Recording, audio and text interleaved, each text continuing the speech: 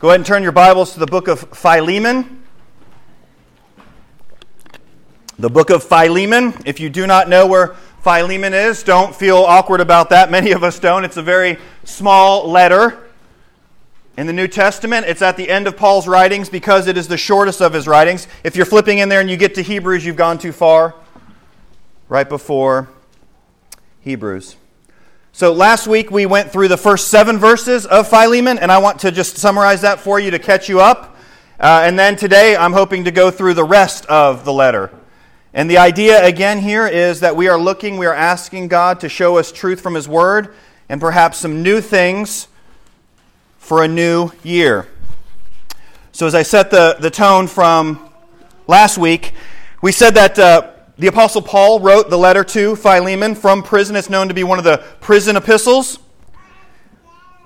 And most likely around 62 AD from Rome, probably on house arrest in Rome, but still known as one of the prison epistles with Colossians and Philippians, Ephesians. So the Apostle Paul writes this letter, and according to what we know, based upon Scripture and such, that Philemon is from Colossae.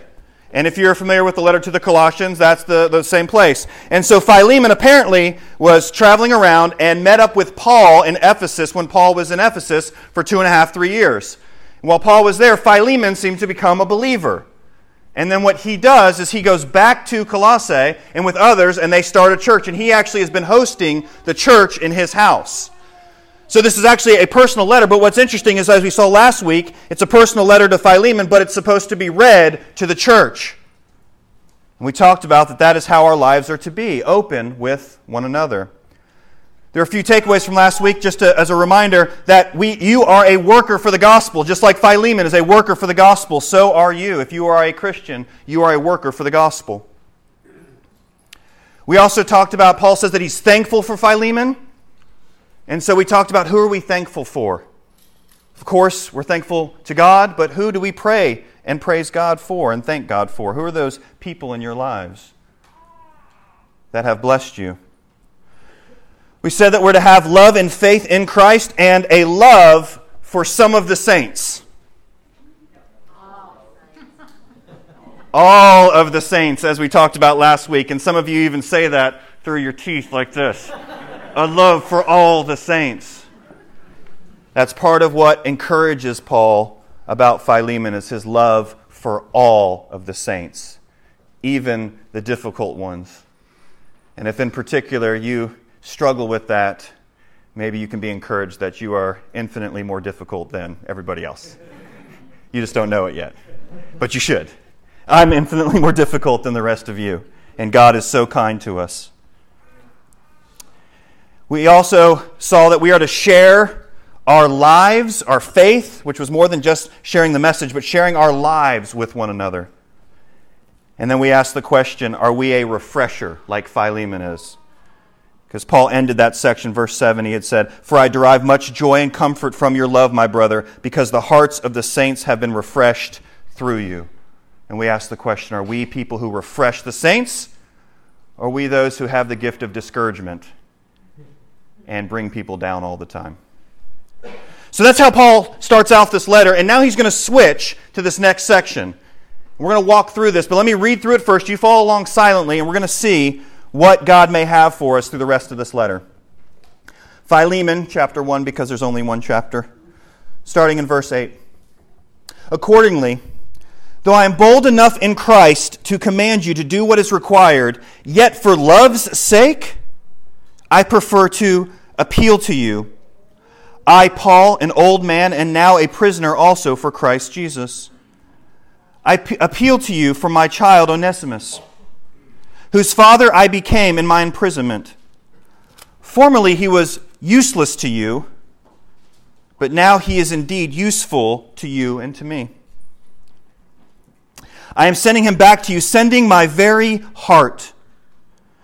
I would have been glad to keep him with me, in order that he might serve me on your behalf during my imprisonment for the gospel. But I preferred to do nothing without your consent, in order that your goodness might not be by compulsion, but of your own accord. For this perhaps is why he was parted from you for a while, that you might have him back forever. No longer as a bondservant, but more than a bondservant, as a beloved brother, especially to me, but how much more to you, both in the flesh and in the Lord. So, if you consider me your partner, receive him as you would receive me. If he has wronged you at all or owes you anything, charge that to my account. I, Paul, write this with my own hand. I will repay it, to say nothing of your owing me, even yourself. Yes, brother, I want some benefit from you in the Lord. Refresh my heart in Christ. Confident of your obedience, I write to you, knowing that you will do even more than I say. At the same time, prepare a guest room for me, for I am hoping that through your prayers I will be graciously given to you. Epaphras, my fellow prisoner in Christ Jesus, sends greetings to you, and so do Mark and Aristarchus, Demas, and Luke, my fellow workers. The grace of the Lord Jesus Christ be with your spirit. What in the world can we learn from this personal letter? Don't forget, Paul is in prison, and he just encouraged Philemon the fact that, man, what I love about you, Philemon, what I love about you is that you are gracious and loving to all the saints.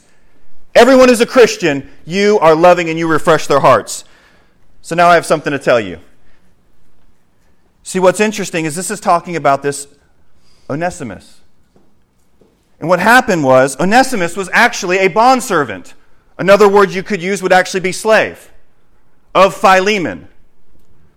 And he lived in his house. And again, don't think quickly the way we do a lot of times with slavery, like here in the United States in the past and things like that.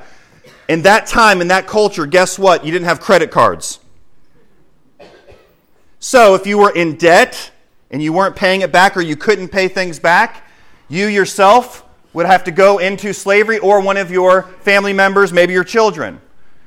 So if we think about that for a second, wow, that would be possibly a lot of people. So what happens is Onesimus is a slave, not a Christian, but he's a slave to Philemon, a bondservant serving. And it's very likely that he was treated well, and he worked for him. But what happens is Onesimus, what he does is he escapes. He runs away. Now this would be punishable in that time by flogging, imprisonment, or possibly even crucifixion if you run away and you have debts like that.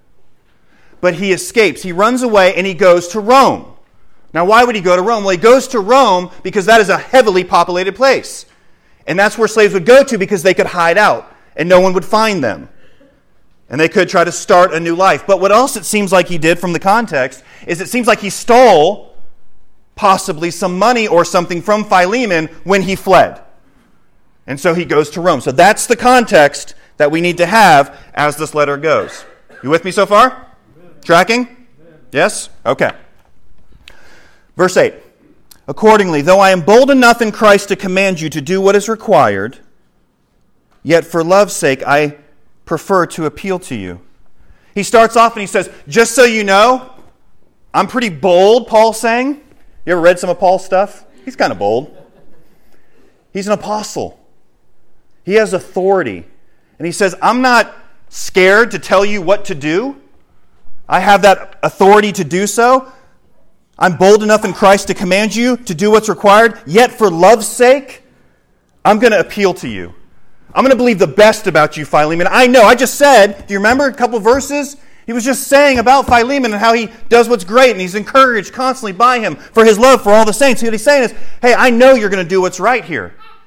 I don't need to command you. I appeal to you. I, Paul, an old man, this is towards the end of Paul's life, probably 4 years before he dies as a martyr, and a prisoner also for Christ Jesus. Verse 10, here's why he's writing. He says, I appeal to you for my child Onesimus, whose father I became in my imprisonment. What you need to see right here is the providence of God. We're going to see it more as Paul mentions it. But he ran away from Colossae, from Philemon, and he goes to Rome to hide out, and it's there that he meets Paul and becomes a Christian.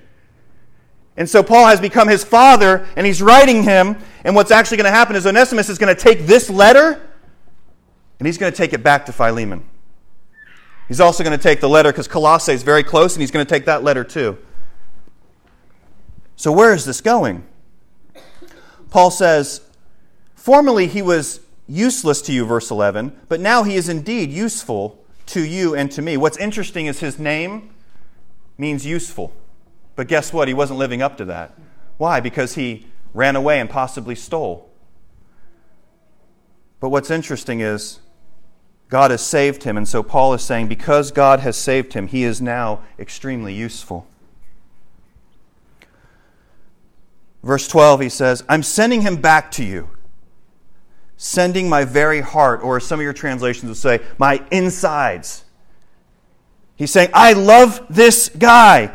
He is now a Christian, and I'm sending him back to you. That shows that Onesimus is willing to go back and face the heat. He doesn't know what Philemon's going to do. He could be flogged, he could be put in prison, he could be killed, but yet Onesimus is willing to go back. What that is, folks, is repentance. It's a change of thinking which results in a change of action. How many of you, if you had done somebody wrong like that, would you be willing to go back to them and confess it? See, Paul's been teaching him, God's Spirit's been working in him, and Paul says, I'm sending him to you, and I'm sending this letter. He says in verse 13, I would have been glad to keep him with me. It would have been great. I'm on house arrest. This guy is serving. It's great. I would have been glad to keep him with me in order that he might serve me on your behalf during my imprisonment for the gospel. I led you to the Lord. You guys love me. You support my ministry, Paul's saying. I'd have been glad to keep him here. But, verse 14, I preferred to do nothing without your consent in order that your goodness might not be by compulsion, but of your own accord. See what he's saying? I could have kept him. I could have had him stay. But I'm going to send him back to you because I didn't want to presume that because I know you're going to do what's right. I'm going to send him to you because I want you to do what's right out of your own heart. Brothers and sisters, that's a big thing that we got to work on. And honestly, what that means is we need God's Spirit to work in us. How many of us constantly serve the Lord, come to gather for worship, go to Sunday school, share with people perhaps, and it's all out of duty, out of compulsion, versus out of an overflow of a heart that loves God? What Paul's saying to Philemon is, I don't want that for you. I'm going to give you the option to do what's right, and I trust that you're going to do it. And look what he says in verse 15. For this perhaps is why he was parted from you for a while, that you might have him back forever. What he's saying is God providentially, I think that, here's what's happened, Philemon, that he went away from you so that he could be saved. God working in just an amazing way. Verse 16, no longer as a bondservant, but more than a bondservant, as a beloved brother, especially to me, but how much more to you, both in the flesh and in the Lord. A couple things that we've seen there I don't want you to miss. If you look on the back of your notes here, I gave you some more. Last week, some of you were really excited. I gave you fill in the blanks. You're really pumped up about that, so I did it again. That first one up top there, be driven by love, not compulsion. Now again, you will not be able to do that on your own strength. It has to be the love of Christ that compels us, so we have to rely on His Spirit. But something else that we've seen up to this point so far is Onesimus, whose name was useful, he was useless, but look what God does. God makes things that are, those that are useless, useful. Some of you have been told many times that you're useless. There's nothing you can do. You've done too much in your past. God couldn't use you. If you're still breathing, He can use you. By His grace, He can use you. You are useful to God if you are following Christ. The third one there that I want you to fill in, God providentially works all things together for His purposes. We actually see that in this story, in this letter. Now those things are important, and now I want to continue on because what we're going to see in these next couple of verses are actually quite remarkable. So here's what Paul says to him in 17. He says, so if you consider me your partner, receive him as you would receive me. If you look at me as a partner in the gospel, here's what you got to do. When you see him, this guy who's wronged you, who's run away, who's stolen from you, when you see him, you see me. the one who led you to Christ, the one who loves you. That's what you're supposed to do, Philemon. When you receive him as you would me. Again, if Paul was coming, there'd be a party. Paul's coming. Look at this. Paul's here.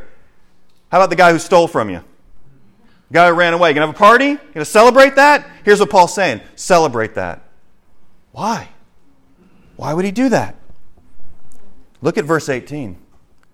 If he has wronged you at all, listen to this. Listen carefully. This is a bigger picture of what Paul's drawing of our salvation. If he has wronged you at all or owes you anything, charge that to my account. Whatever he's done, if he's taken something from you, charge it to my account, Paul says. And he goes right on to say, I, Paul, write this with my own hand. This is now legal. Whatever he's taken, charge it to my account. Now, why does this matter? I need a volunteer.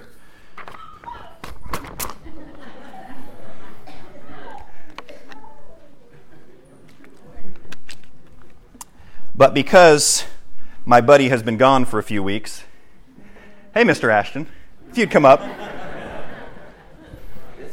had no warning on this, by the way. No, you didn't. Good to see you. Good to see you, too. Mr. Ashton, I want to let you know that we here at the First Baptist Church of Cedar Key I need to inform you of something. Okay. We're informing you that you did something wrong. Shocker. You were out something with your house and something broke, and we just need to inform you today, Mr. Ashton Dobbs, that as of today, you owe our church $10 in damages. Is that concerning to you? Slightly. Slightly. He could handle $10. Hey, congregation, do we care that much if he gives us our $10 for his damages? Not that much? Okay, well, this one's signed. Let's just say this one doesn't exist. Mr. Ashton Dobbs. Sir. This one is signed. We here are informing you today that you owe us $100,000 in damages. Are you concerned yet? Slightly. If you have to pay up immediately, what do you start thinking immediately? I'm going to have to sell my children to pay for that. Selling his children, probably starting to go through his mind. Who owes me some money? Who could help me? Congregation, if he owes us $100,000, we going to care about that a little more than the $10? It's okay. I got one more. Oh, goodness. Mr. Ashton Dobbs. I'm not good at math. What is that number? Is that $100 million? $100 million. We're informing you that you owe us $100 million. Are you willing to pay that? Able to pay that? It's a lot of zeros. It's a lot of zeros. If he owes us this, in reference to what Paul was doing, what it would be is like me saying, no, let's put in Billy Dalton's name. And now I owe $100 million. And he owes what? Nothing. But it gets better. What Jesus does, Paul is showing what Jesus does. Jesus says, your sin is way more than $100 million that you have sinned against God. You will never pay it back, and you can't even get help. So Jesus, in our place, pays that.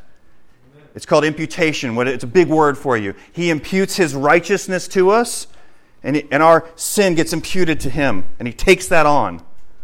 Just like I'm taking that, just like Paul was taking that on. But then Jesus is even better.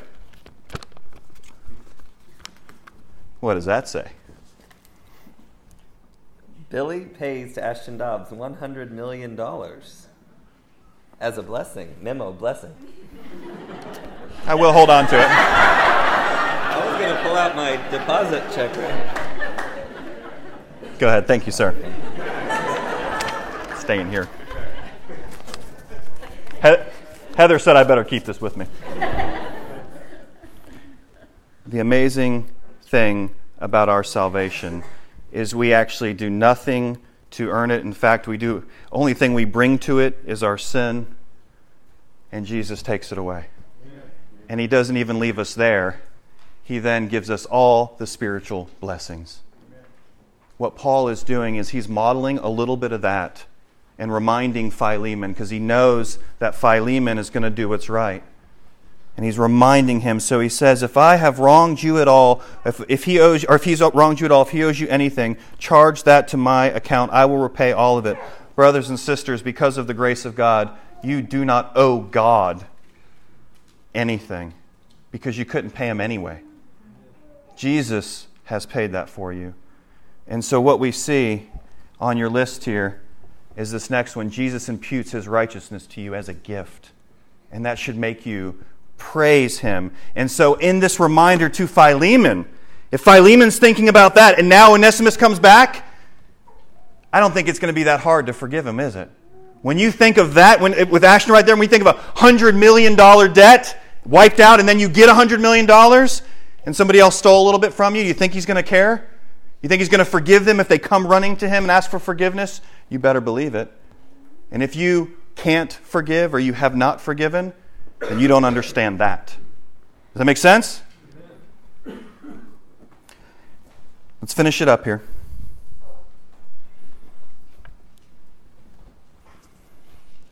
Yes, brother, I want some benefit from you, verse 20, in the Lord. Refresh my heart in Christ. Confident of your obedience, I write to you, knowing that you will do even more than I say. He's believing the best about him. He's saying, Philemon, I know you're going to do even more because God's Spirit is at work inside of you.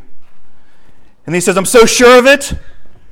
At the same time, prepare that guest room, because I'm also sure that you're praying and God is going to graciously deliver me and I'm going to come to see you. And there's going to be great joy. Epaphras, my fellow prisoner in Christ Jesus, sends greetings to you, and so do Mark and Aristarchus, Demas and Luke, my fellow workers. The grace of the Lord Jesus Christ be with you. What's interesting is on the end there, when he's naming all those people he was with, if you know any of Paul's story, Mark is mentioned here. You know what happened with Mark? Mark joined Paul and Barnabas on his first journey, and Mark deserted them. And so when it came time for the next journey, Barnabas said, hey, let's grab Mark and go. And you know what Paul said? No. I'm not going with him again. And Paul and Barnabas actually split ways because of that. But what's interesting is later in Paul's life, he says, make sure Mark comes to see me because he's useful to me.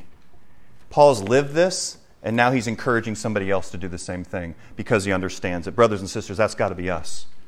We've got to understand these things. The last things on your notes here that I want to close with.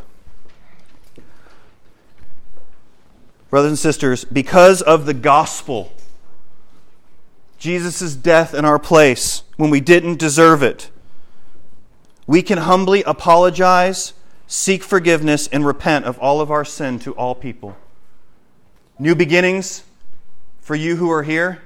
Here's my encouragement to you. If there's anyone that you need to go to, like Onesimus, walk out repentance and go to them and say, I am sorry, please forgive me. And start right this year. Those you've sinned against, go to them. Because of the gospel, you can do that by the power of the Spirit. Last one there, again, because of the gospel, we get to forgive others. We don't have to forgive others, although we do. But the mentality is we get to forgive others and extend grace to those who do not deserve it because we do not deserve it. Who are you holding a grudge against? Who have you not forgiven? Who are you still saying, you know what? I have rights, just like Philemon could say. You've wronged me. Here's what Paul says. Love says, I'm going to put down my rights for the gospel. Who are you holding a grudge against? I would encourage you to consider forgiving them after you realize how much you've been forgiven. Amen? Amen. Let's pray together.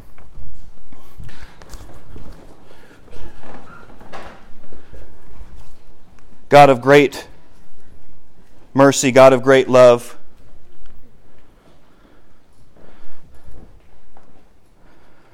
we are thankful that you have extended such great forgiveness to us.